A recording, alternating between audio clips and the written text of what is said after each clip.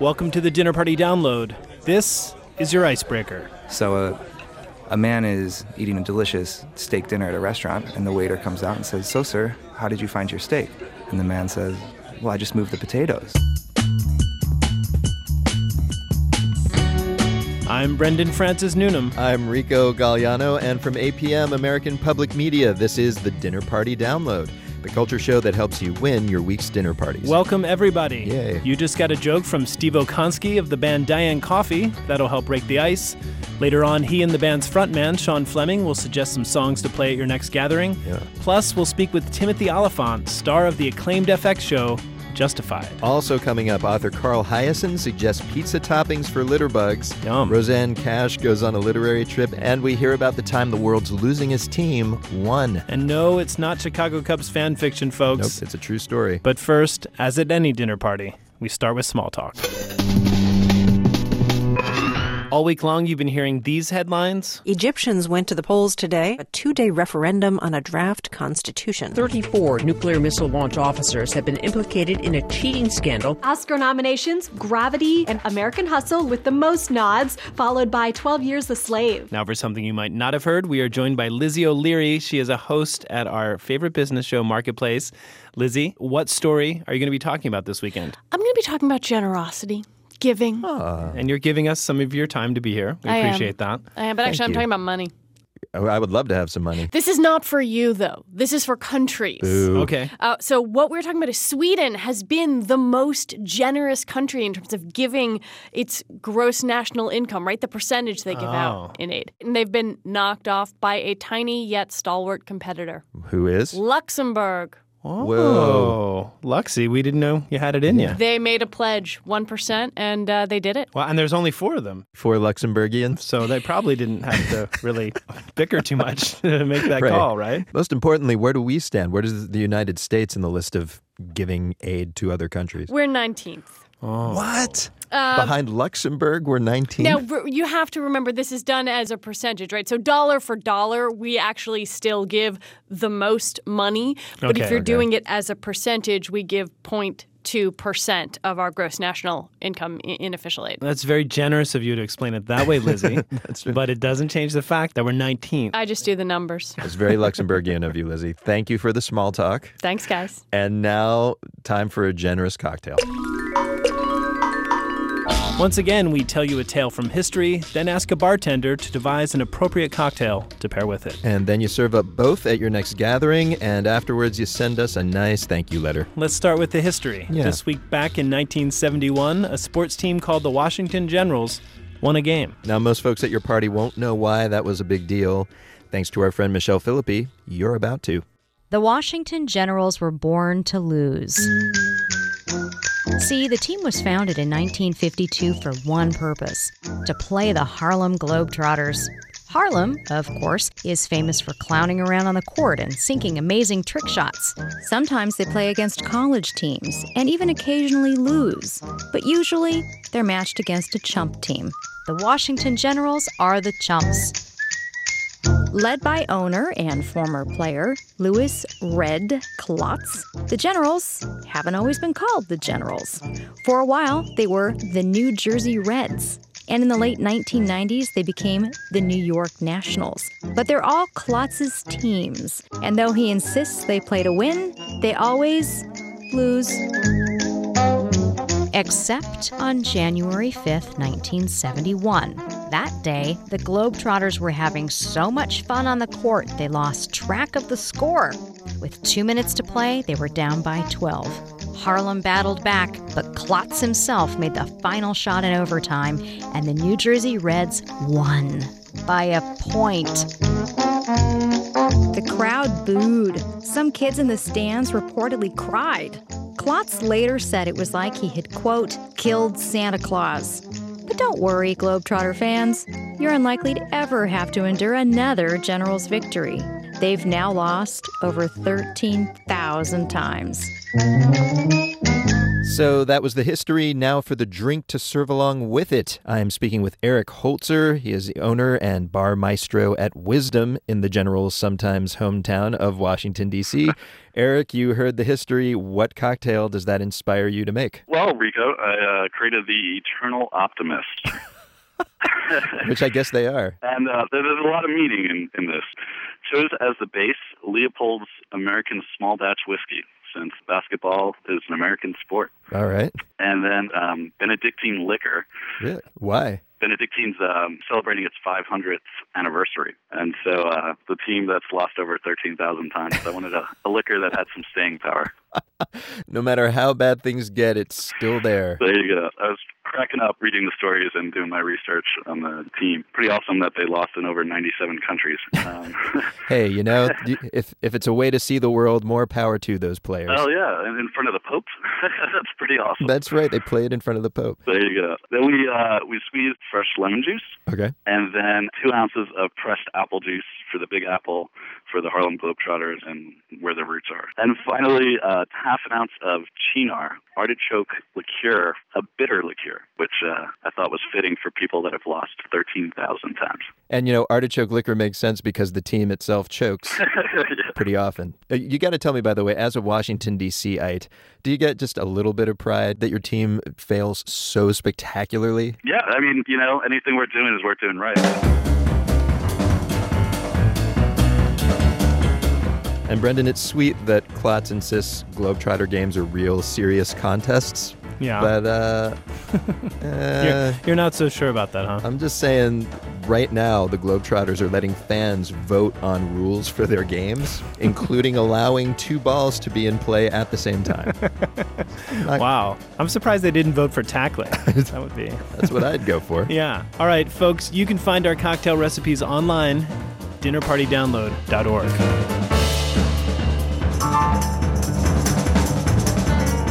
So we've made some small talk, had a drink, but it's not yet a party till there's music playing. So for a playlist, we turn to Sean Fleming and Steve Okonski of the band Diane Coffee.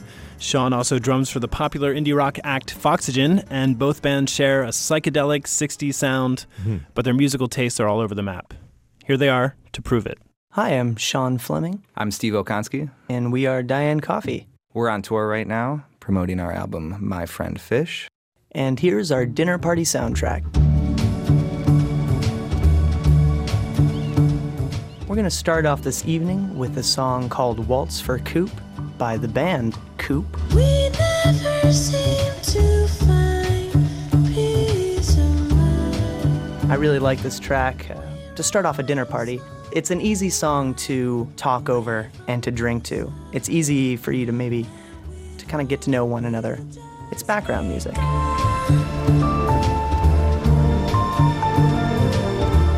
They are a Swedish acid jazz duo.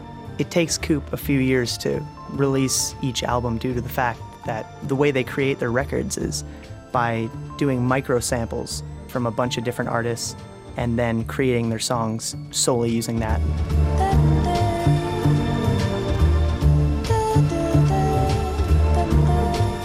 This is actually the first Coop song I ever heard. My brother put it on his wedding mix, and it was one of the first times I was allowed to drink in public. The battle is won, but we've only just begun.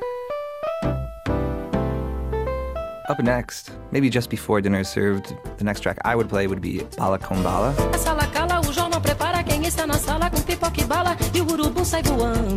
Elis Regina, she's a Brazilian artist.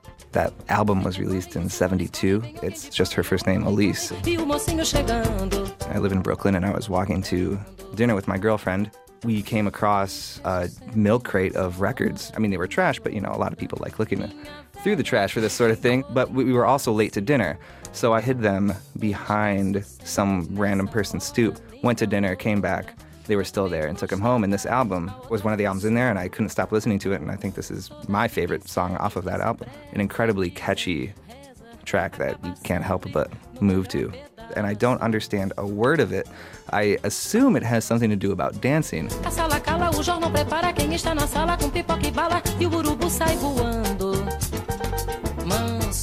So this track will be playing as dinner starts. I think that's important because when people start eating what I guarantee will be a delicious meal, people aren't going to be doing much talking anyway. They're going to be eating. So it's good digestive music.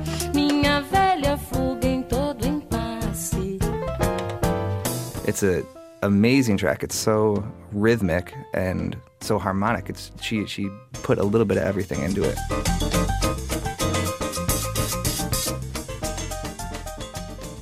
Moving on to our dessert course, I think we're gonna fly on over to Scotland and put on a little Boards of Canada. It's called Roy G. Biv on their self-titled album, I believe, which was in '87, the year I was born.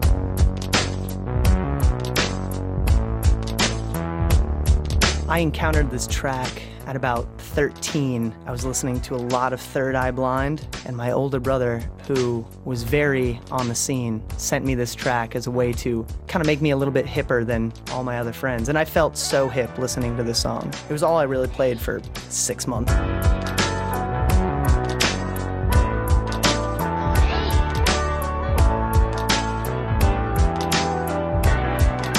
Track I chose for dessert is very beat-oriented. Boards of Canada is very beat-oriented. So it kind of puts that pulse back inside of you again. Kind of gets you moving a little bit and working off that fantastic dinner that we just had.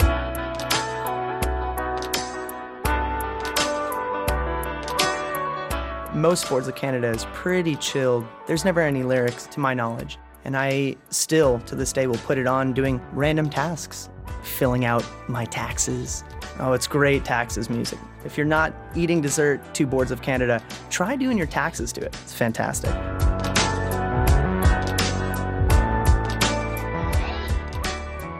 If we're gonna play one of our own tunes, it'd probably be Him.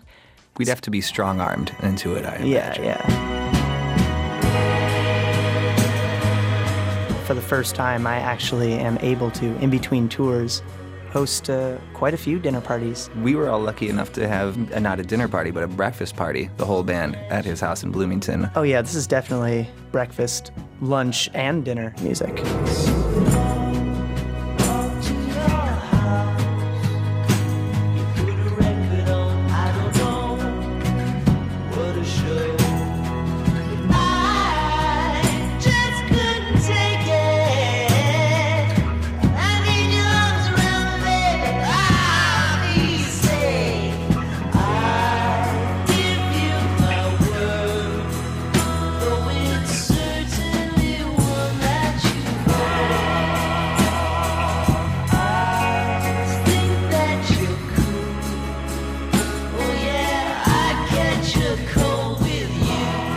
A dinner party soundtrack from Sean Fleming and Steve Okonski of the band Diane Coffee. They're on tour now, and if Sean's voice sounds familiar, that's because he was a voice actor on the cartoons Kim Possible and Lilo and Stitch. I did not know that. Yeah. Also didn't know Boards of Canada were Scottish. I'd always assumed they were Canadian, of course. Well, that kind of happens a lot, though. You know, the band Asia was from England. Of course. And Nickelback's from Hell. Actually, they are from Canada. Oh, right. It's almost the opposite of Hell. Folks, we're going to take a break. Coming up, best-selling author Carl Hiaasen when the Dinner Party Download continues. Welcome back to the Dinner Party Download, the arts and leisure section of public radio. I'm Rico Galliano. I'm Brendan Francis Noonan. Coming up, country star Rosanne Cash takes a trip to the South and into music and literary history. And later, Timothy Olyphant, star of the crime show Justified, demonstrates proper parenting skills. Brush your teeth. There's a lot of that at the house. Just brush them. Speaking of which, time to learn some etiquette. Yes. Each week you send in your questions about how to behave, and here to answer them this week is a chronicler of one state's bad behavior, Carl Hiaasen. He is probably best known for his popular thrillers, but he's also won the Newbery Award for his children's books, and most germane to our purposes, he is a longtime columnist for the Miami Herald. A collection of those columns comes out this week. It's called Dance of the Reptiles, Rampaging Tourists, Marauding Pythons, Crazed Celebrities, Larcenous Legislators, and Tarballed Beaches. Carl, welcome back to the show. Thanks for having me back. Thank you for coming. So, as folks might guess from this title, in the book you write about just a cavalcade of Florida dysfunction, and you have said in the past the strangest things that a Florida novelist can dream up will eventually actually come true. That's the hard part, is writing something that won't come true, especially if you do satire. Yeah. But I do think it's interesting that the first essay here talks about the insanity of tourists. These are people visiting from outside of the state. So are Floridians really a special brand of crazy, or do you guys just write about your crazies more? Well, I mean, many of the resident Floridians started as tourists, and that's where the downhill slide began. But we also have to cope with 50 or 60 million tourists a year coming through, and that's a lot for any population to absorb and deal with. Especially when you're talking about etiquette, this is the land where there is no tourist etiquette. After Hurricane Andrew in '92. Many tourists up at Disney World aborted their Disney World vacation so they could drive down and see the hurricane damage and videotape it. And the police had to go on TV and said, this is not a tourist attraction. This is an emergency 9/11 zone. And they were clogged with people with video cameras taking pictures of it. They couldn't get ambulances in and things? Yeah, no, it was a real problem because they said, heck, we're in Florida anyway. Let's just go down south and see the real hurricane. And it's cheaper than Disney, let's be honest. The lines were shorter. That's right. Oh, no. They had real monkeys running loose. It was great.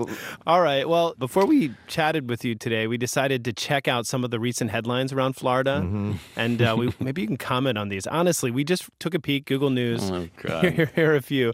Manatee County deputies say a mother left her 1-year-old child near a mailbox outside a home she believed was the current residence of the baby's father. Right. I saw that story. It's like the mail carriers that don't have enough problems now. They'll pick up a baby.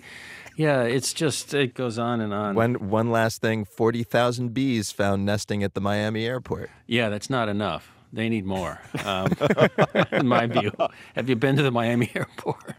Yeah. The bees are the least of your problems. I was going to say, that's probably the least of the weird contraband they find. Anything that makes the baggage move faster, I'm in favor of, even if it's 40,000 bees. All right. Well, let's turn to our listeners' questions. They definitely have problems, but they're relatively far better adjusted than the folks you typically write about. Yeah. So this first question comes from Brian in Philadelphia.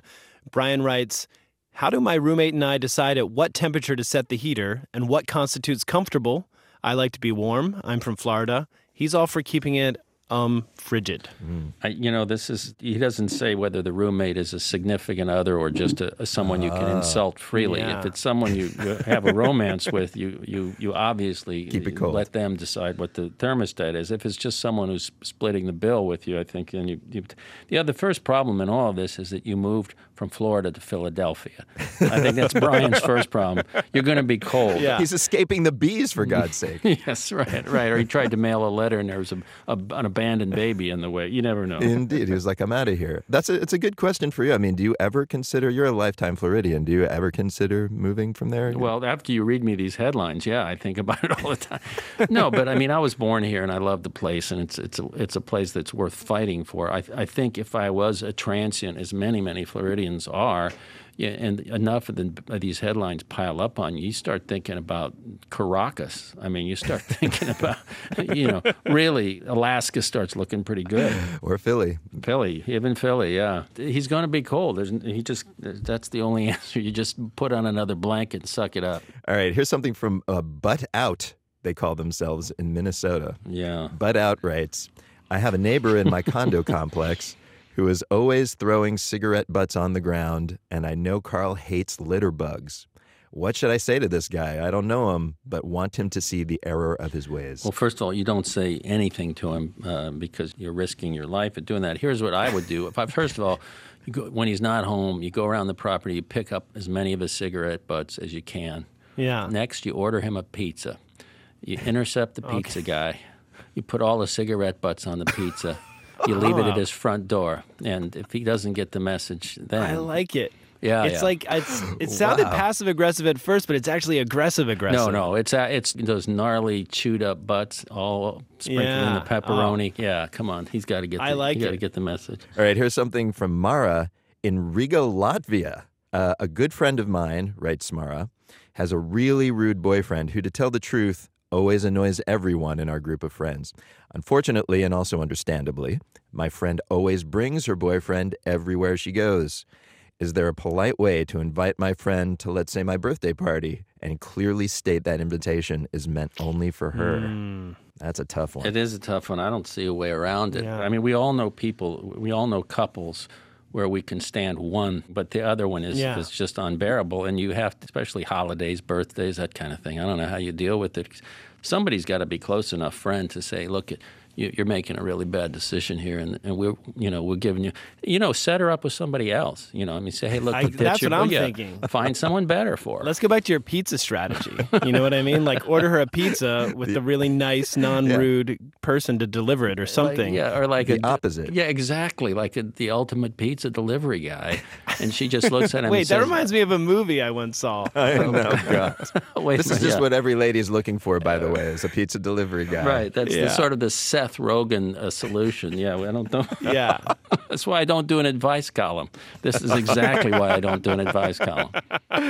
You're doing great. Carl Hiaasen, thanks so much for telling our audience how to behave. Oh, great. Yeah, no, this is no telling what damage we've done here today. There's going to be vile pizzas delivered all the way in Latvia now just because of us. Best-selling author and Miami Herald columnist Carl Hiaasen. Yeah. A new collection of his columns about Florida comes out next week. It's called Dance of the Reptiles. And folks, if you have an etiquette question, even if you're from a relatively more polite state, like Texas, sure, send it to us via dinnerpartydownload.org.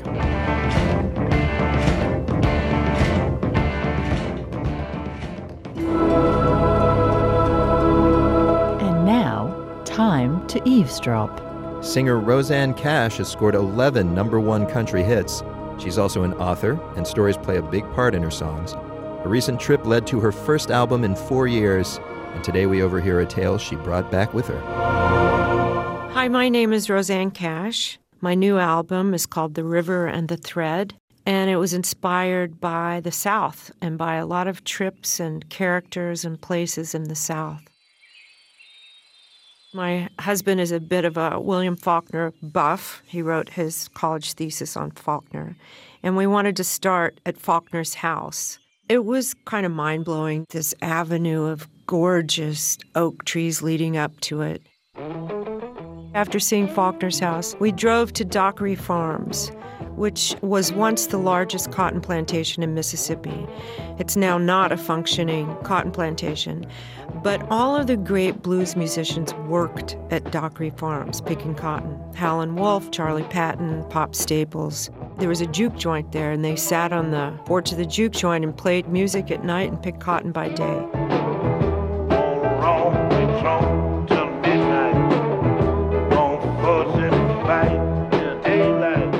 We have a friend whose grandfather was Will Dockery, who started the plantation. And he brought out this 1930s national guitar for my husband to play just so he could feel like he was part of that juke joint history. We gon' pitch you way, way all night. So he says to us, look, there's this old man I know, Lee McCarty. He lives in Marigold, Mississippi. It's not that far from here. And he would love to have lunch with us. Shall we go? We thought, well, yeah, what the hell? Let's meet some more Mississippi natives, do the whole thing. Lee McCarty is a ceramicist, and he's actually, we found out, kind of famous around the world. There was a line going out the door to get into his ceramic shop. We go to lunch at the restaurant he has had built for himself because he had no place good to have lunch. He basically owns the town. And Lee is in his 90s. So, as you can imagine, my husband and I were just wanting to soak up anything he wanted to tell us because, he remembered Mississippi back to when Pop Staples sat on the porch of the juke joint at Dockery Farms right up the road. I said at one point in listening to the story he was telling, I said, just casually, Lee, did you know William Faulkner? And he said, oh, Bill and Estelle were lovely people. My wife and I, they were our dear friends. So they partied together at Faulkner's house. And he said, in fact, Bill Faulkner had a clay pit in back of his house. And he told me, he said, if you're going to start making pottery, just take what you want. I got so much clay back here. And Lee said that's how he began as a ceramicist, with clay from William Faulkner's pit. So that was worth the whole day. Just to hear that story was enough. But then I had to push it further, and I said, Lee, did you know Eudora Welty? And he said, Eudora was a lovely woman. It came to life to me. Oh, Howlin' Wolf and Charlie Patton and Robert Johnson were right up the road from William Faulkner, and Lee McCarty, who's sitting here across the table from me. It's hard to believe what came out of that one little spot in the Delta. But who will hold her hand in the sunken lands? Singer Rosanne Cash, her new album is called The River and the Thread. She also told us a story about the time Bill Clinton gave her a critique of a certain classic country tune. You're going to want to give that a listen. It's on our website, dinnerpartydownload.org. And you're listening to the Dinner Party Download from American Public Media.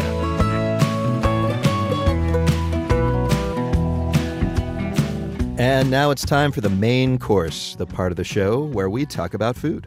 And Rico, as you know, I am, shall we say, a passionate eater. To put it mildly. That's right. And so basically once a week, I end up splattering something on my clothes. That's right. Oh, really? I just thought you liked tie-dyes.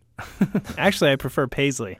Either but way. seriously, imagine if I could eat without the fear of creating a ketchup Rorschach test on my lap. You would weigh 500 pounds eventually. Basically, but I'd also be stain-free. That's nice. Enter dress ties. This is a new product. You wear it over your chest, and it protects your clothes. So it's a bib. Oh, basically. hold on here. So I decided to meet with Michael Tanney, the company's founder, and gave Dress Ties a test drive over a sloppy meal of chicken wings. Dress ties, a.k.a. a bib. Well, you're not allowed to call it that. We actually don't refer to them as bibs. We refer to them as clothing protectors. The reason being is that bibs usually have a negative connotation. Because you think of children. They wear bibs because they're sloppy. Correct. But did you decide on calling it clothing protection, or is there like a larger group of people who make similar products and that's the agreed upon term? No, this is our term. The thing is that we came up with this name, this concept, and it's a unique product. Up until now, to my knowledge, there has been no product out there that is stylish, trendy, and fashionable that does the job this does. Well, let's get to that. So I want to don my clothing protector. You were nice enough to ask me which one I wanted, and I selected the classic black protector. And these are pretty natty. That's the other attractive thing about these. For someone who's in the radio universe who can't see us right now, that when they think of a bib, I think they think of a lobster bib.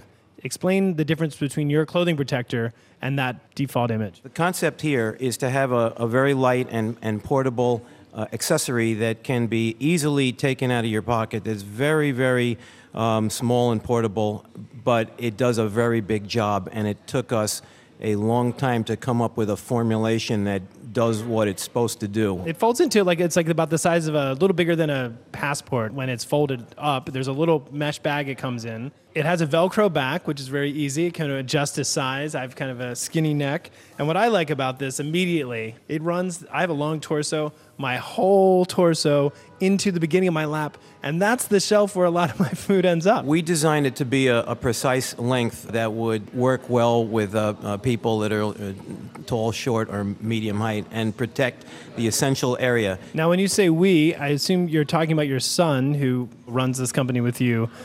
Tell me where you guys got this idea. The idea came from, first of all, my son is a Wall Street guy, and he dresses up very nicely every day. After in a 1 month period, he had complained to me that he destroyed 3 expensive ties, and that's when the light bulb went off. That was the beginning of Dress Ties. And so your son was on Wall Street, sloppy eater? I mean, you raised him his whole life. Very, very neat and careful, but this is a problem that every one of us has had on a repeated basis. I mean, it's happened to me dozens and dozens and dozens of times, and I'm sure there isn't a person out there that hasn't spilled something on their clothes. But there are many really special applications for this. Like, for example, people that go to business lunches and worry about their next meeting that they're going to splash some spaghetti sauce on their tie, their blouse, their suit, and look foolish at their meeting. Your confidence is stripped away, and things change when you walk into a meeting looking like that. So this solves a very, very important need. Agreed. But on the other side of this is you're wearing this while you're eating a meal, and this is not what everyone wears, so you're sticking out a little bit. Oh, absolutely. Up until now, you're not going to be seeing anybody except those few that take a napkin and stick it in their collar or throw their tie back. Something like this you don't see. But we think that people are willing to change their lifestyles if it's simple and yet provides a very, very important service to them. I want to ask them just what their thought. Do you mind if I ask these people? Yeah. So what is your name? Charmaine. And what do you think seeing two guys? He's wearing a purple one, I'm wearing a black one. What do you think? That's cute. That's cute. Because you see a lot of guys, they spill food on their ties in the front of their shirts. But that's cute. That's a good idea. If your brother or husband, you wouldn't think it was weird that he was wearing a kind of a bib. We call him a clothing protector. Not at all. Not especially my brother. Is he a slobby eater? Yes, he is. He always has stuff on the front of his shirt. But that's a good idea. All right. Well, thanks for your feedback. See that? People are going for it. That's sort of the reaction we normally get. So let's say this trend takes off. What are the rules now? Let's make up the rules of clothing protectors. If I go to the restroom, what should I do with my clothing protector? Keep it on? Fold it up? What do I do? Well, actually, there are no rules yet, so we're going to have to figure out if there needs to be any. But I don't think there needs to be any rules whatsoever. If you feel like taking it off, take it off. If you want to leave it on, leave it on. I'm thinking take it off. You come out of the bathroom wearing one of these things, I think that, I don't know, that might strike someone as awkward. That's a possibility. So how much do these cost? They start from $29.99. We wanted to make it reasonable so that there would be no objections to price. We go up to $88 for some of the custom ones made with vintage fabric. Vintage, like fabric from Dom DeLuise's chef's jacket? Well, like this 30-year-old beautiful red paisley is over 30 years old. It comes from the 70s. I would be scared to eat with it. I would need a clothing protector for my clothing protector. That's a funny concept. And you're like, you can buy one of those from me too. Good idea.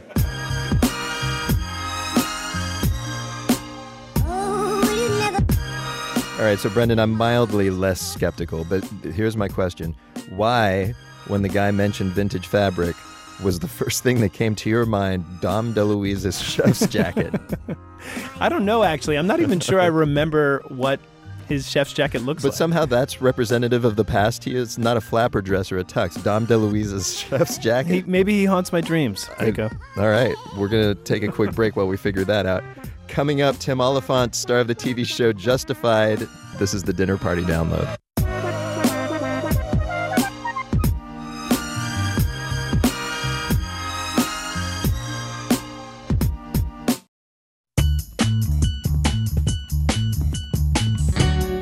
Welcome back to the Dinner Party Download, the show that helps you win your dinner party. I'm Rico Galliano. I'm Brendan Francis Noonan. In a few minutes, we'll hear a tune from the band A Sunny Day in Glasgow, and we'll speak to an MIT professor about what'll happen when computers take our jobs. A not so sunny day. Yeah, well, it depends. But first, it's time to meet our guest of honor. All right, and this week it's Timothy Olyphant. He's appeared in a slew of films, including Gone in 60 Seconds and Go. But he's maybe best known for portraying two lawmen on TV, Sheriff Seth Bullock on HBO's Deadwood, and he earned an Emmy nomination as U.S. Marshal Raylan Givens, the hero of the crime dramedy Justified. Here's a taste from last season of Raylan's hard-boiled humor. You awake? I am now. Since when do you sleep in your clothes? Couldn't figure out a way to keep a gun in my undershorts. Since when do you sleep with a gun? Since I found out the woman I've been seeing has a husband I couldn't knock down with a hammer. Justified's 5th season began this month. Earlier this week, we asked Timothy to come talk to us about it. Thank you very much. Nice to be here. So, first of all, I think many people do think of you as those hard-bitten Wild West-style guys. And then You're talking about my kids? They think of me as a hard-bitten lawman type of guy. You walk into town with their 6-shooters blazing. Brush your god teeth. There's a lot of that at the house. Man. Just brush them. I'm sorry for them. And in Rango, maybe a film your kids enjoyed, you were the voice of the spirit of the West. Mm-hmm. And I think people might be surprised to find that you're from Hawaii and Modesto, and you went to USC to study fine art. I'm just interested in how actors perceive themselves as opposed to how casting directors cast them. I mean, has this streak of roles surprised you? Do you see yourself as the spirit of the West? No, the spirit of the West was a little out of the blue. But, I'm not unaware of the general perception of it all. Of course. How do I perceive myself? I basically do a lot of driving. I drive my kids around. I spend a lot of time doing that and walking dogs. So I kind of perceive myself as the help, more or less. Exactly. I mean, I guess the question is kind of, are you surprised when you walk into an audition and people are like, yeah, that's the gunslinging cool guy? First of all, Rico, let me help you with your perception. I don't audition. I think you have a misconception there. You're past that now. I think we've already, yes, let's clear this first one up right off the bat. You make the rules. Offers only, buddy. I will audition. I'm joking. Of course. More than not. You're not supposed to say "of course" back. You're supposed to say "really." You still Really? audition. Who would dare make you? I don't know you very well, but so far, the jury's still out on you. Yeah. But I don't have a sense of. I don't know the answer to your question in terms of casting, what they're casting. I mean, you also have played. You're kind of the rare leading man that does also a lot of comedy stuff. You've been in FX's The League and some really hilarious things, as well as playing these kind of more dramatic roles. I'm just wondering, whenever you get one of those dramatic roles, do you feel like, wait, but I'm the funny guy? Really? You want me to be a hard guy? I remember doing Deadwood saying, hey, I could be the funny guy. What's up? What's this anger thing that's going on? There was a while where I couldn't get my hands on any kind of role with any kind of gravitas. Mm-hmm. It was the other way. If you have any kind of success in one thing, they just tend to, God willing, send you some other opportunities that are just like that one. That's kind of how it works. I have a frivolous question since we're talking about your lawman styles. One of Raylan's signature moves is the quick draw with a gun. Mm-hmm. Have you actually learned to do that with any accuracy, or is it just... No, not a clue. All right. In fact, I'm actually going to do a thing for charity where we're going to go out to the shooting range and shoot some guns. You can go to some website. You can win an opportunity to come to the set, and we're going to go to a shooting range. And when I agreed to do that, it occurred to me a couple of things. First, that'll be fun. I've never been to a shooting range. The second thing that occurred to me is I wonder how good the background check is on this person who wins. That's right. Suddenly it's just a free fire zone. That's not good. Yeah. Speaking of the show, let's talk about what I think grabs a lot of people about it, which is the tone. It's based on the stories of the late crime novel master Elmore Leonard, and it's got Leonard's mix of clever, kind of profane verbal comedy, and it just suddenly smashes up against violence and psychological drama. First of all, you're also a producer on the show. What do you think is so enthralling to us about that mix? Why does it grab us? I like it. I can tell you what I like about it. Good. Well, Elmore's cool, and I've always been attracted to that. People who are funny that don't acknowledge they're being funny. It's cool. I mean, that's the definition of cool. People are funny, don't acknowledge they're being funny or cool. I also think it's just the way people in those types of professions are, and I've always found that fascinating. I mean, I've been unfortunate enough to be at a scene of a crime or at the scene of a really horrific thing, and if you can steal a moment there and listen to the way the cops are talking or the firemen are talking, it's really not how they're often portrayed. They're oftentimes very unemotional, and every now and then we'll say a joke to one another that kind of makes your jaw drop. There's been a lot made of kind of male anti-heroes on modern TV shows, but these kind of morally ambiguous protagonists, this Walter White on Breaking Bad, Don Draper in Mad Men, maybe all this starting with Tony Soprano. Raylan's definitely many shades lighter than those characters. He's got more of a sense of humor, but he still kind of fits their profile a little. He has quite a dark past. What is going on, do you think, that we're suddenly so fascinated by these guys on TV? Well, I say this, but it includes television, especially in the last decade, I guess, or so. But movies are basically like dreams, right? You're watching people live out these fantasies that most of us cannot do. And sure. What fun to be Tony Soprano and just say, oh, there's that guy, pull over, I'm going to beat the out of him. And I'm going to get back in my car and go about my day. Who doesn't want to do that? It's true. That's fantastic. and then go to their therapist and talk about it.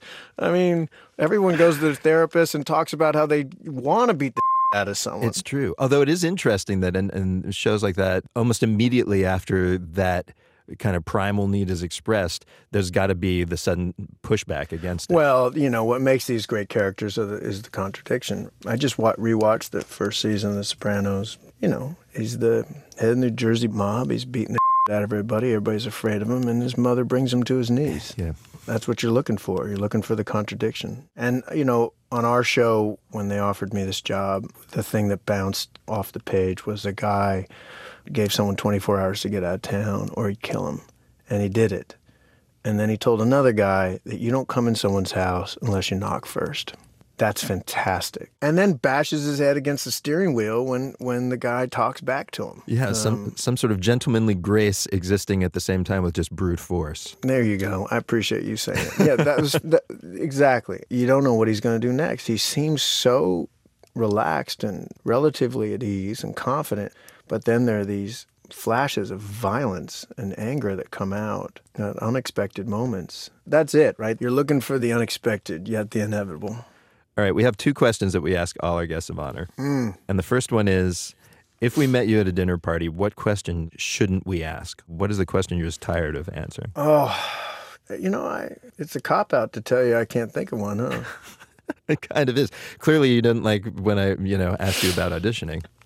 So we learned... It's never the questions, it's the person asking them. That's the problem. So just don't be me, apparently, at the dinner party asking you a question. All I'm saying is there's certain people at a dinner party ask me whatever the hell they want. You know what I'm saying? I'm just happy they're there at the dinner party. And there's other people, it doesn't matter what they ask. I just want them to shut up. Indeed. I'm not alone here, people, right? Everyone understands what I'm talking about. I'm sure people across America are nodding in agreement. The second question we have is to tell us something. It's more of an order, really. Tell us something we don't know. You don't know what I'm thinking right now. That is absolutely true. Boom. Done.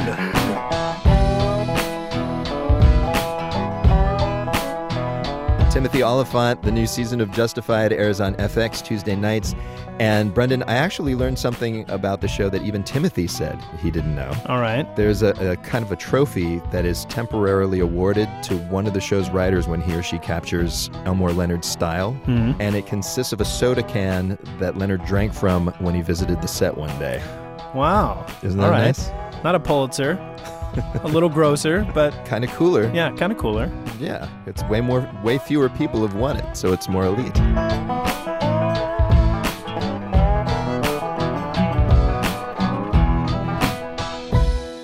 It's time for Chattering Class. This is the part of the show where we get schooled on a dinner party-worthy topic.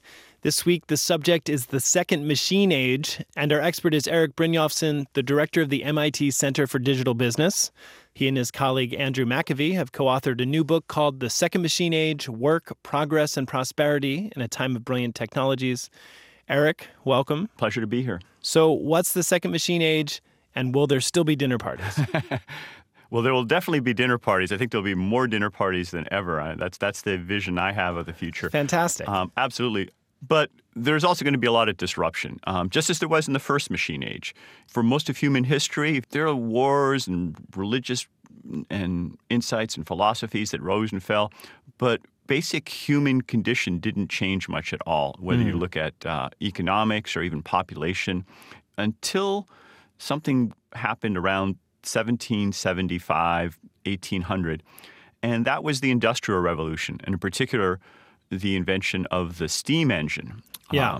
That set off an explosion of creativity and economic activity. We're now in the early stages of what Andrew McAfee and I call the second machine age.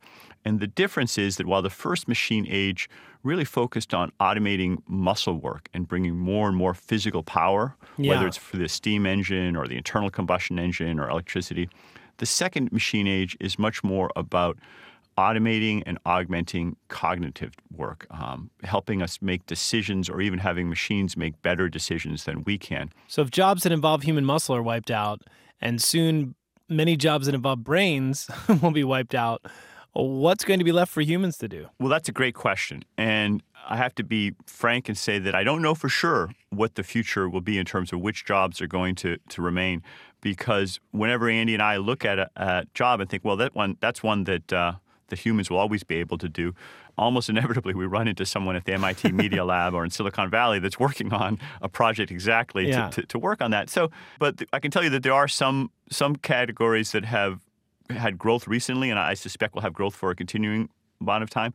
I mean, one big category is anything involving creative work. Computers aren't very creative, aren't able to write a great novel or compose a symphony or even create great software. There's a great Picasso quote in your book about this topic where he says, quote, "But they're useless. They can only give answers." Exactly. They only give you answers.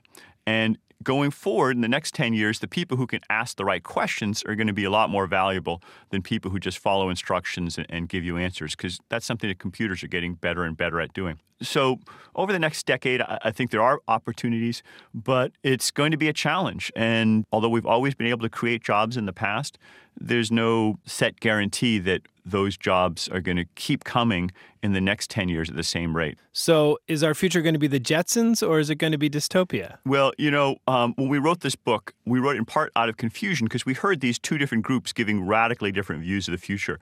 There were people, you could call them utopians, who imagined a future where machines solved every problem, and a lot of technologists kind of instinctively fall into this camp, and you hear it in Silicon Valley and elsewhere. But we also heard from a really pessimistic group, which tended to be mostly economists, the so-called dismal science, who pointed out that median income is lower now than it was in the 1990s. That means half the people were poorer now than they were before. Employment is really struggling. And they often had dire predictions for the future as well. And Andy and I were confused. We wanted to try and reconcile these both correct facts about the world. Basically, it seems like, yes, computers are producing more money, but that's going to fewer and fewer people. That's exactly it. I mean, these two groups kind of yell at each other and say, you're wrong, no, you're wrong. And it turns out that they're both right about what they're talking about. And furthermore, there's a common cause to both of these phenomena, which is rapidly improving technology. Now, at the end of the book, you make some recommendations about what we can do to ease the disruption, to kind of maybe push us towards a kinder, better future. And I think that's great because a lot of books like this don't do that. But, some of the things you suggest, investing in infrastructure, negative taxes, paying teachers 6-digit salaries, frankly, considering the current economic and political climate, they seem kind of like fantasy.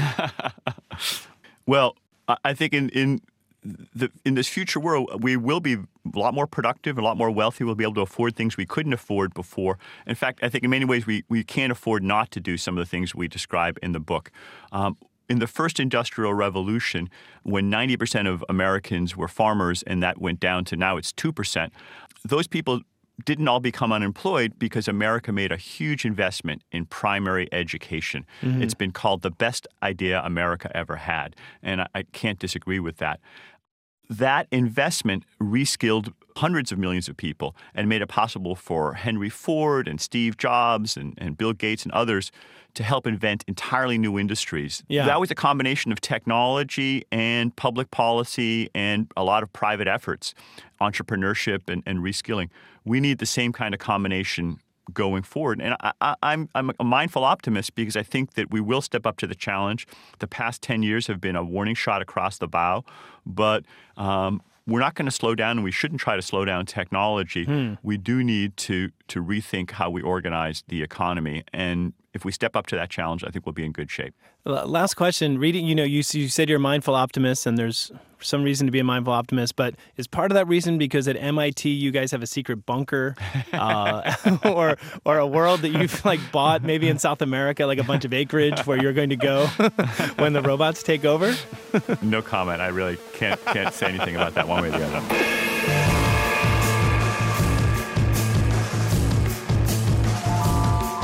Eric Brynjolfsson. The new book he co-authored with Andrew McAfee is called The Second Machine Age.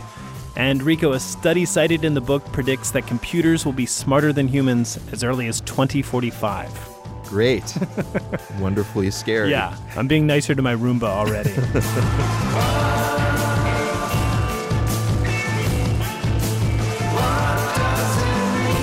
And that's the Dinner Party download for this week, folks. Yeah. Don't worry, we'll do the dishes. Yeah, you just go into the living room and follow us on Twitter, okay? We are Dinner Party DNLD. Meanwhile, let us remind you that Jackson Musker is the associate producer and assistant dishwasher of the Dinner Party download. Other folks who helped prepare the party are Brittany Martin, James Delahousie, and Jeff Peters. Peter Clowney is our executive producer. And now, before we leave you, it is time for One for the Road, a song to listen to on your way to or returning from this week's dinner parties. And speaking of misleading band names, no members of the band A Sunny Day in Glasgow hail from Scotland. Canada, I hope. You'd think. No, they're from the U.S. and Australia. What is wrong with these people? Why must they confuse us? They have geographic dysmorphia. I don't get it. And they also have a new track out called In Love with Useless, subtitled The Timeless Geometry in the Tradition of Passing. Bon appetit.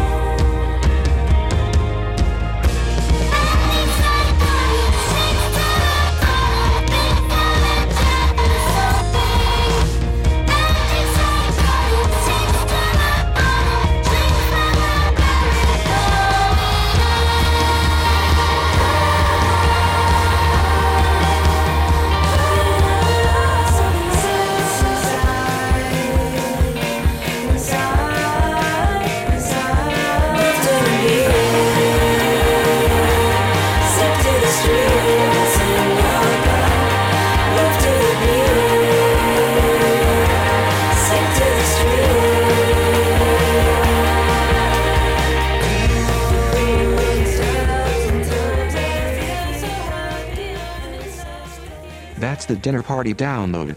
I am Brendan Francis Newnham. I'm Diane Rico Galliano. Thanks for listening. Man, you gotta admit, those Roombas are pretty good. Yeah. At least they kept us on as interns.